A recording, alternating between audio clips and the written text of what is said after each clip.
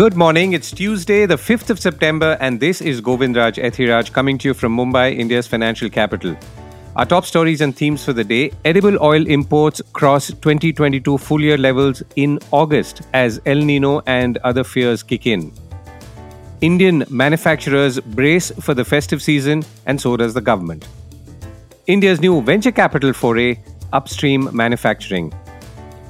Delhi starts shutting down for G20, no online delivery services except for essentials.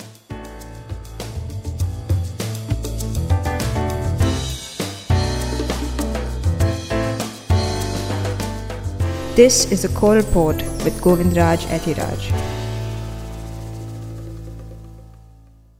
Indian companies are bracing for the festive season, as is the government. India's festive season, which started off with Onam in Kerala in the third week of August, seems to be a turning point of sorts, at least in sentiment, if not in numbers.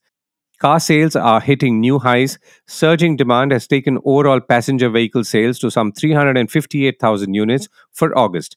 Maruti Suzuki, which saw strong domestic sales and international exports, told channel CNBC TV18 yesterday that historically, the festive period contributes to some 23 to 26% of annual sales, which means the industry could cross the 1 million sales milestone during this season. The company also said Onam car sales were strong. Elsewhere, looking ahead, Walmart's India subsidiary Flipkart said it is looking to create more than 100,000 or 1 lakh seasonal job opportunities across its supply chain to cater to demand during the festive season. Most likely, other e-commerce companies, at least the large ones, would be doing something similar. The seasonal jobs, both direct and indirect, will include those for local Kirana delivery partners and women, Flipkart said. And on consumer demand, edible oil imports are shooting up once again in anticipation of the festive season. And finally, the government, of course, like all governments before at this time, is fearful that any mistakes in managing demand and supply for commodities and food items will kick off a firestorm, as it already happened with tomatoes and then onions. But all of this, of course, happening during the festival season will bring the proverbial heavens down. India's Food Secretary Sanjeev Chopra told Bloomberg News that thanks to ample grain reserves plus an imminent new rice crop, the country's situation was not worrisome. Normal to above normal rains are also forecast in many areas this month, he said, offsetting the impact of disruptions, including the driest August in more than a century. India, the world's top rice exporter, has now restricted exports of most varieties of rice. It is also selling tomatoes, onions, and grains from state reserves to improve local supplies, said Bloomberg. The government has taken many steps to ensure the food security of the country, Chopra said, and as of now, there were no proposals for any further export curbs, he added, saying that restrictions had already served their purpose. Local wheat supplies are also adequate to meet demand in the world's second biggest producer and consumer, according to Chopra, saying that the government hadn't taken any decision yet on whether to scrap import duties, a move that would make purchases from overseas more attractive.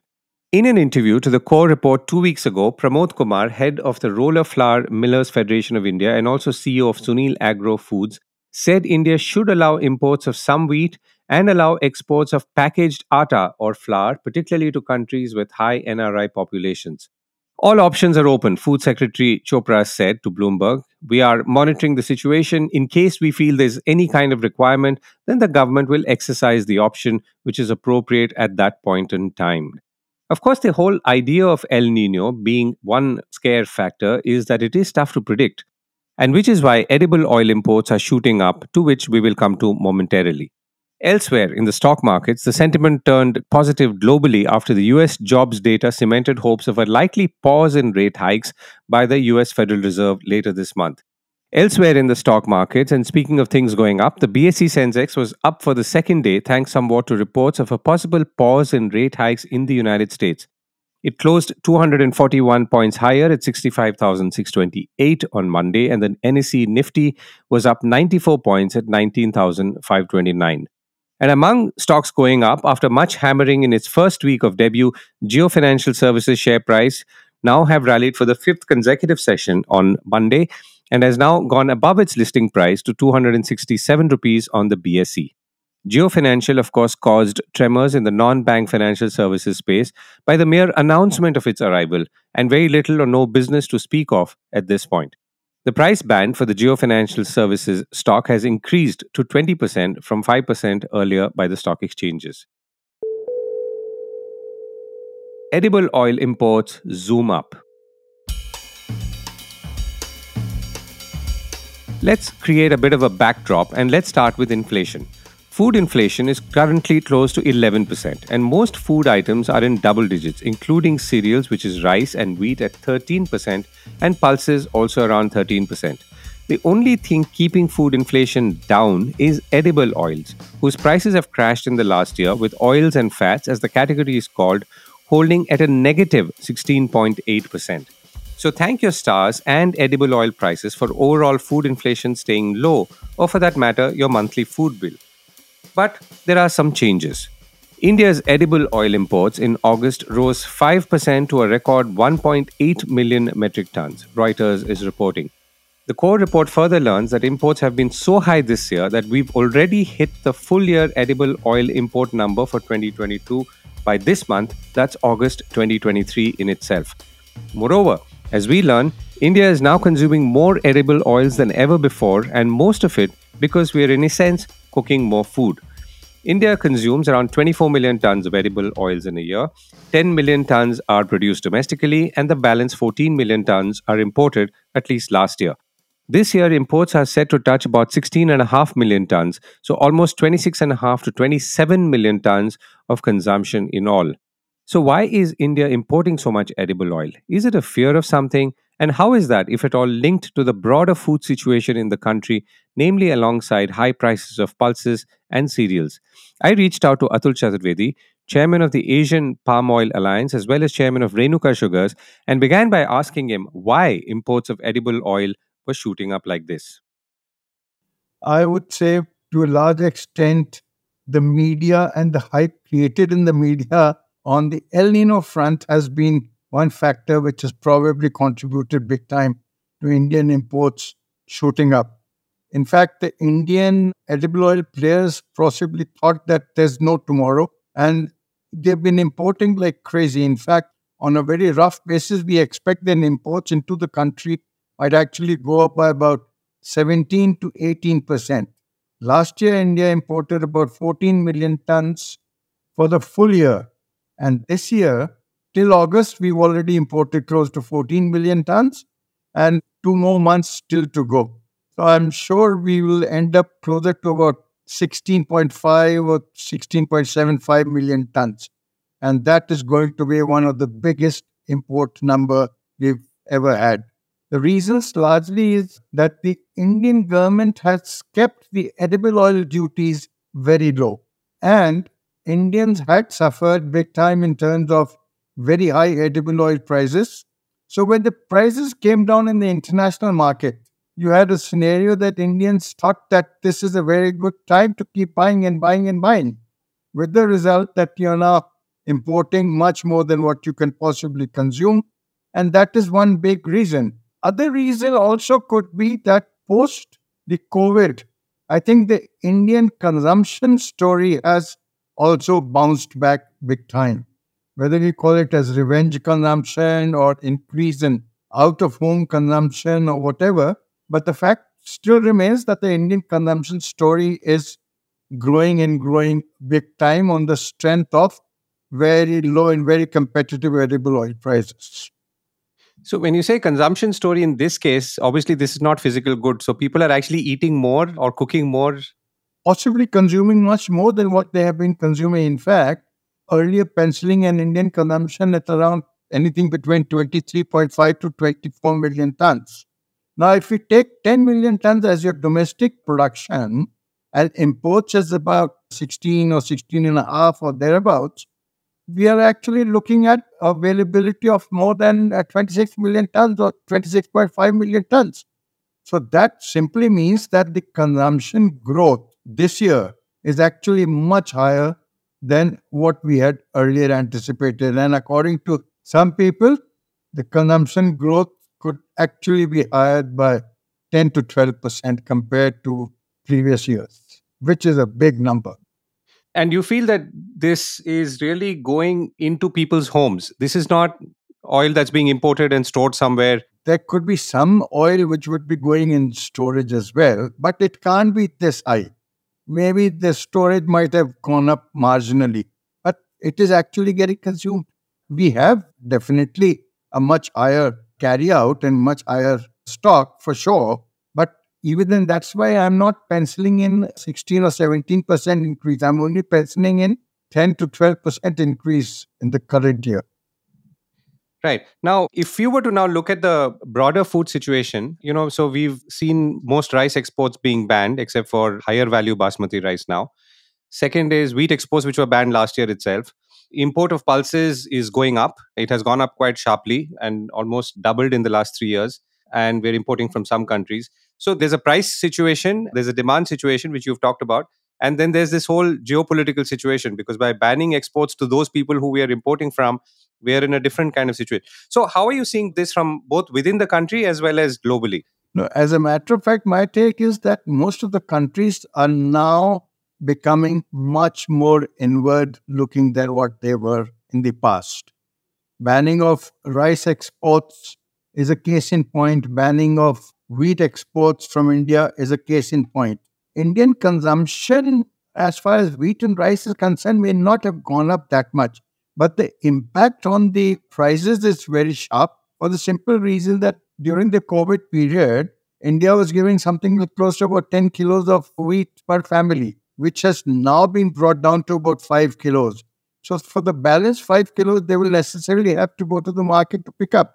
So that is going to reflect on the prices. Prices as far as cereals and wheat and rice is concerned, I don't think they've gone up too much. But obviously, these are big commodities, and a little bit of a impact on these commodities sends signals across the spectrum. As far as pulses is concerned, we have definitely short. Tuar or pigeon peas, as we call, has definitely been in short supply. And this year's numbers as far as crops is concerned is also not all that attractive. In fact, pulses sowing is relatively down compared to what it was last year. So to come back to the first answer that you gave, Mr. Chaturvedi, you talked about how people have started importing because of El Nino or the perceived impact of El Nino. So are you seeing all of this come together in some ways then? Because finally the government is concerned about food security. The festival season has kicked off and obviously demand will increase. So are things happening which perhaps they wouldn't have been were it not for this heightened sense of maybe insecurity or food insecurity, to be specific? Definitely, there has been some impact. The climate has been playing very traunt. In fact, if you look at the August figures, weathermen say that it's overall down by about 52% or thereabouts. But if you honestly look, southern India is probably down by anything between 60 to 70%. As far as our sugar belt is concerned, Maharashtra and Karnataka have hardly had rains in August. So all this is definitely going to impact as far as the availability is concerned. But in terms of sugar, I don't see too much of a blip because India still has a reasonable surplus. Edible oil, we've imported big time. And even today, I think the soya crop is shaping up quite all right. And if we have some rains in September, that shouldn't be a big problem. Mustard, we had a fantastic crop. So that is also available in the system, much more than what it used to be in the earlier years. So I think as far as the big commodities is concerned, we don't need to fear too much. Since you mentioned sugar and you are the head of a sugar company, crushing season will start in about 2 months' time. So how are things looking for this crushing season across the country? As far as UP is concerned, UP looks to be perfectly all right. The rains have been just right. So UP crop is looking interesting. The problem areas this year is going to be Karnataka and Maharashtra, because August rains have actually not been perfect. And the reports coming out from the ground level is that our crop numbers could seriously suffer. And I won't be surprised if we shave off a couple of million tons from the productions which we normally have. Right. Thank you so much for joining me, Mr. Chaturvedi. Thank you. Thank you very much. New venture capital flows. Indian venture capital is now zeroing in on what perhaps was always a relative strength in India, a capability to manufacture products from small to large size factories in areas ranging from chemicals and garments to spectacle lenses and much more. Moreover, India has untapped capacity, both in human resources and manufacturing capacity. And finally, there is increasing amounts of Indian capital to fund it all. The Indian venture ecosystem in the past has been majorly driven by Western capital, which usually determine the direction of its flow and, to some extent, recklessness in companies or startups which are either similar or direct replicas of successes elsewhere. E-commerce, ride-sharing, and edtech are good examples, most of these ventures having come to grief for all concerned. Now that's changing. To find out how and how much, I caught up with Sudhir Sethi of Chiratai Ventures, one of the oldest venture firms in India and earlier known as IDG Ventures.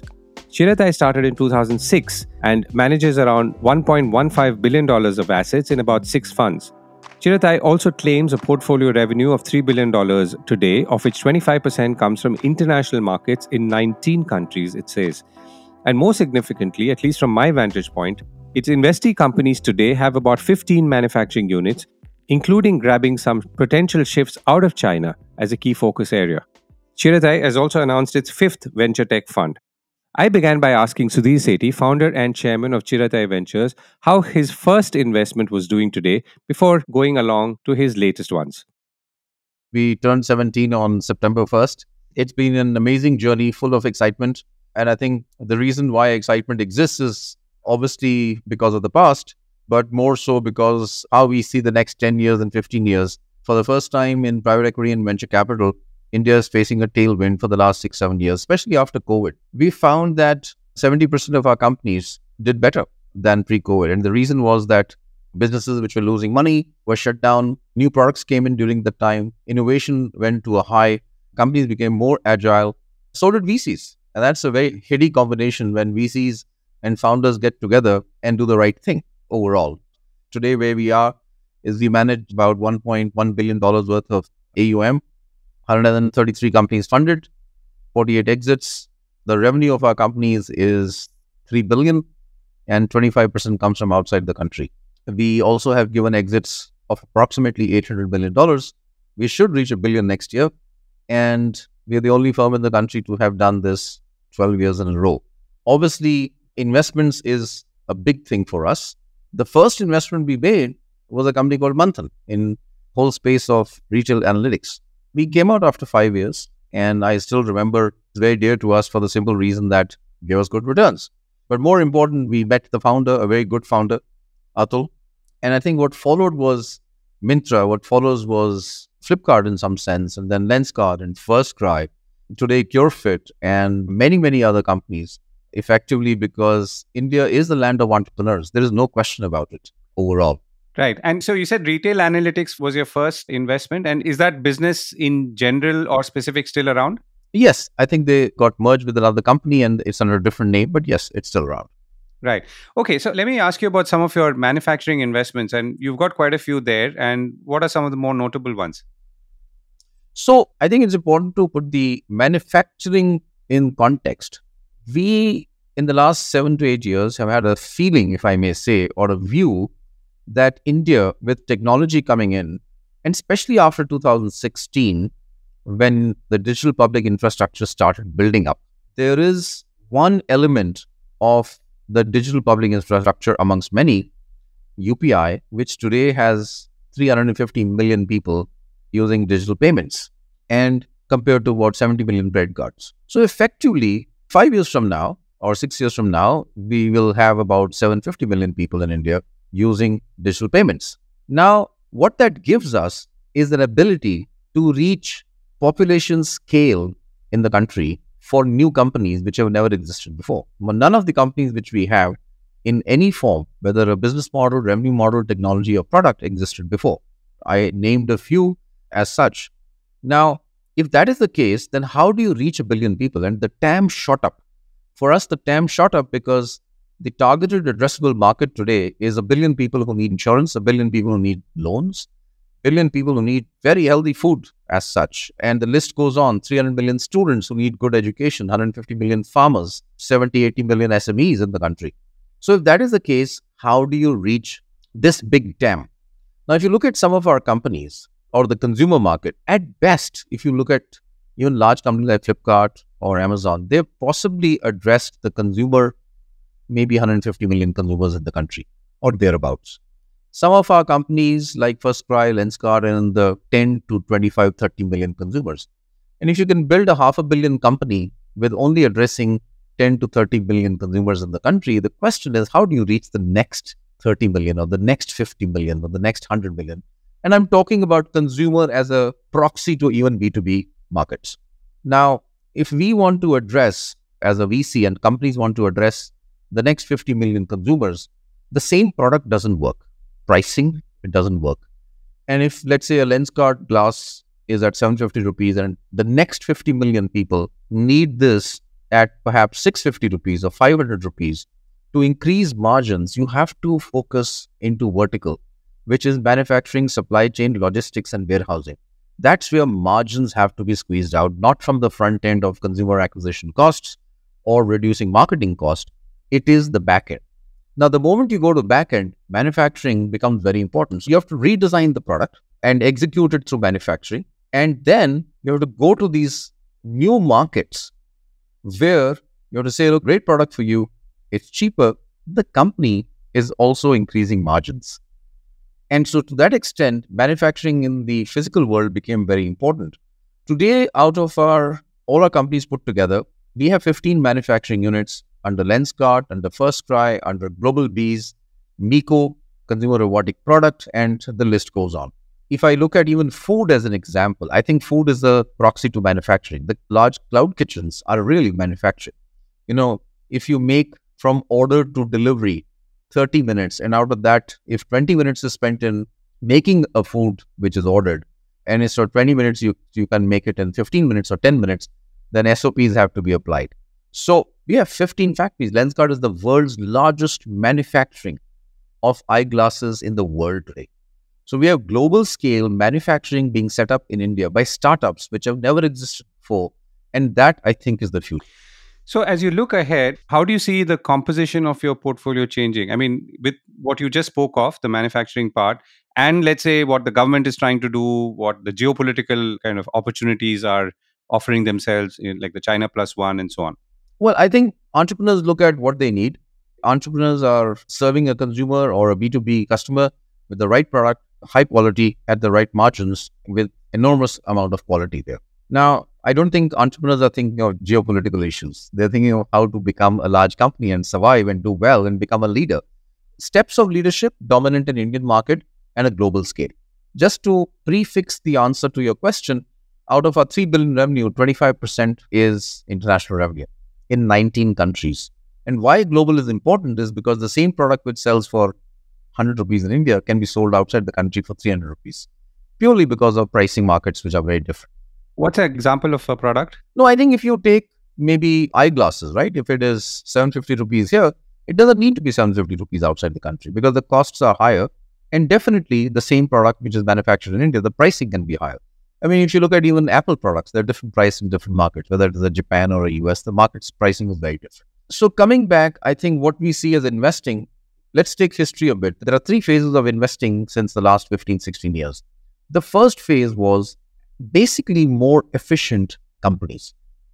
If there was retail in the market space, physical retail, it was inefficient, and entrepreneurs came out and created vertical and horizontal efficient retail, which is online and which is stores, and now technology platforms going to general trade. So basically retail was a big thing. Now later on came B2B, again introducing efficiencies in supply chain. Then came efficiencies in manufacturing, which happened in the last 6-7 years, where you saw companies, as I mentioned, like FirstCry, Lenskart, Miko, and others, Global Bees, starting manufacturing units, which would improve the margins and high-end quality. You can't build a long-term company on traded products. Today, I think, is phase 2 and 3. The phase 2 will run as we move forward at a scale. Phase 3 has come up. So I'll give you examples of phase 3. There's a company called Minus Zero, which we have in Bangalore. And that Minus Zero is India's only autonomous driving company. We have a company called KB Colors, which is one of the world's few companies, few means 1 or 2, who are extracting color out of bacteria to replace chemical colors. There's a company called Aether, which makes robotic self-learning AI arms for people who don't have upper limbs. And it's an amazing product sold worldwide. And again, the list goes on. So pure technology products, which have never existed in India before. And today, India is producing some of those which have never existed in the world. That our companies today have applied for over 100 patents, have been granted 30 patents. And that's a holy grail in terms of the quality of technology, entrepreneurship, and technology coming out from India. Right. Last question. So, you, perhaps among many venture capital firms in the country, have the highest proportion of domestic capital invested into you. So, do you see that changing further in favor of domestic, or say staying the same, or reversing in coming days or months? So we started out in 2006 wanting decision making in India, being an Indian firm. We have a very strong advisory board: Mr. Ratan Tata, Chris Gopalakrishnan, Manish Choksi, Bruno Rochelle, Ken Oshinawa, Puneet Pushkarna, and a few others, Dr. Hettig from Germany. The reason why we started raising capital is because in every market, there is local capital. So let's be clear, there is local capital. China last year was 80% local capital in the venture space. Before that was 60%. What does local capital do? Local capital has experience. Local capital has built industry in the past. And to that extent, their family offices, their corporates, banks are local capital, insurance companies are local capital. So for us, for the industry, I think it's about 15%. In the last 5 years, India has absorbed $280 billion worth of capital in private equity and VC. Exits $140 billion. We believe in the next 5 years, this will be something like $450 billion. And right now, Indian capital is only 15%. Host of reasons. One of them is knowledge about this asset class is low right now. We started out in this journey 2013 because we needed, and international capital was not looking at India in a big way. So today for us, 50% of every fund is Indian capital. And that to me will stay for us, but the industry will go from 15% to possibly 40% in the next 10 years. Right. Sudhir, we've run out of time. Thank you so much for joining me. Thank you. Thank you. Taking a cruise is going to be a tough one. If you were planning to go on a cruise ship sometime in the next year, bear in mind that many cities and ports don't want you. This is as much about cruise ships as it is increasingly about how people can only take that much dislocation to their way of life, commerce or no commerce. The Wall Street Journal says in the US, port cities including Juneau, Alaska and Bar Harbor, Maine, that's the state, local governments are focusing on how to manage these travelers and the enormous ships they travel on. Elsewhere, residents in cities like Amsterdam and Barcelona are protesting the effects of cruise pollution and proposing bans on big ships.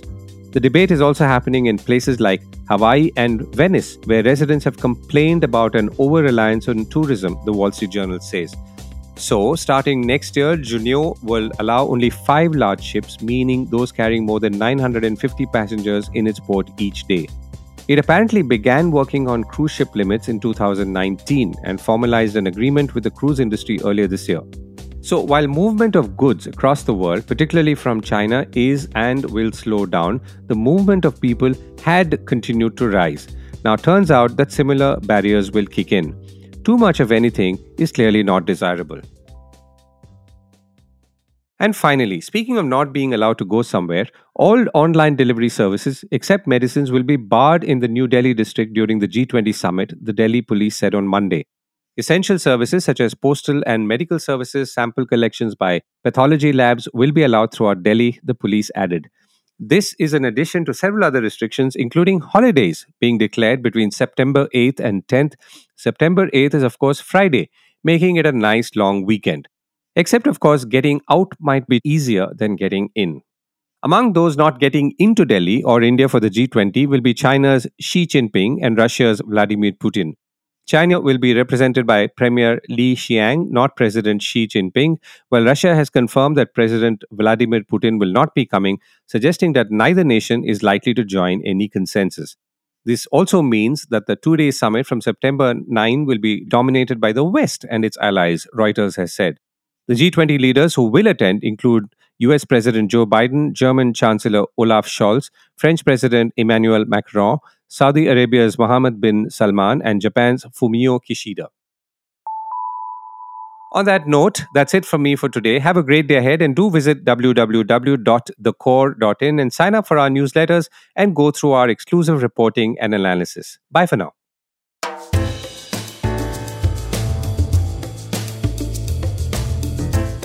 This was the Core Report with me, Govindraj Ethiraj. Do stay connected with more of our coverage at the Core. You can check out our website or sign up to our newsletter at www.thecore.in. That is www.thecore.in, or follow us on LinkedIn, Twitter, and Facebook as well. Now, we would love your feedback on how we can make business more interesting and relevant to you, including our reporting on India's vibrant manufacturing sector. Write to us at feedback@thecore.in. Thank you for listening.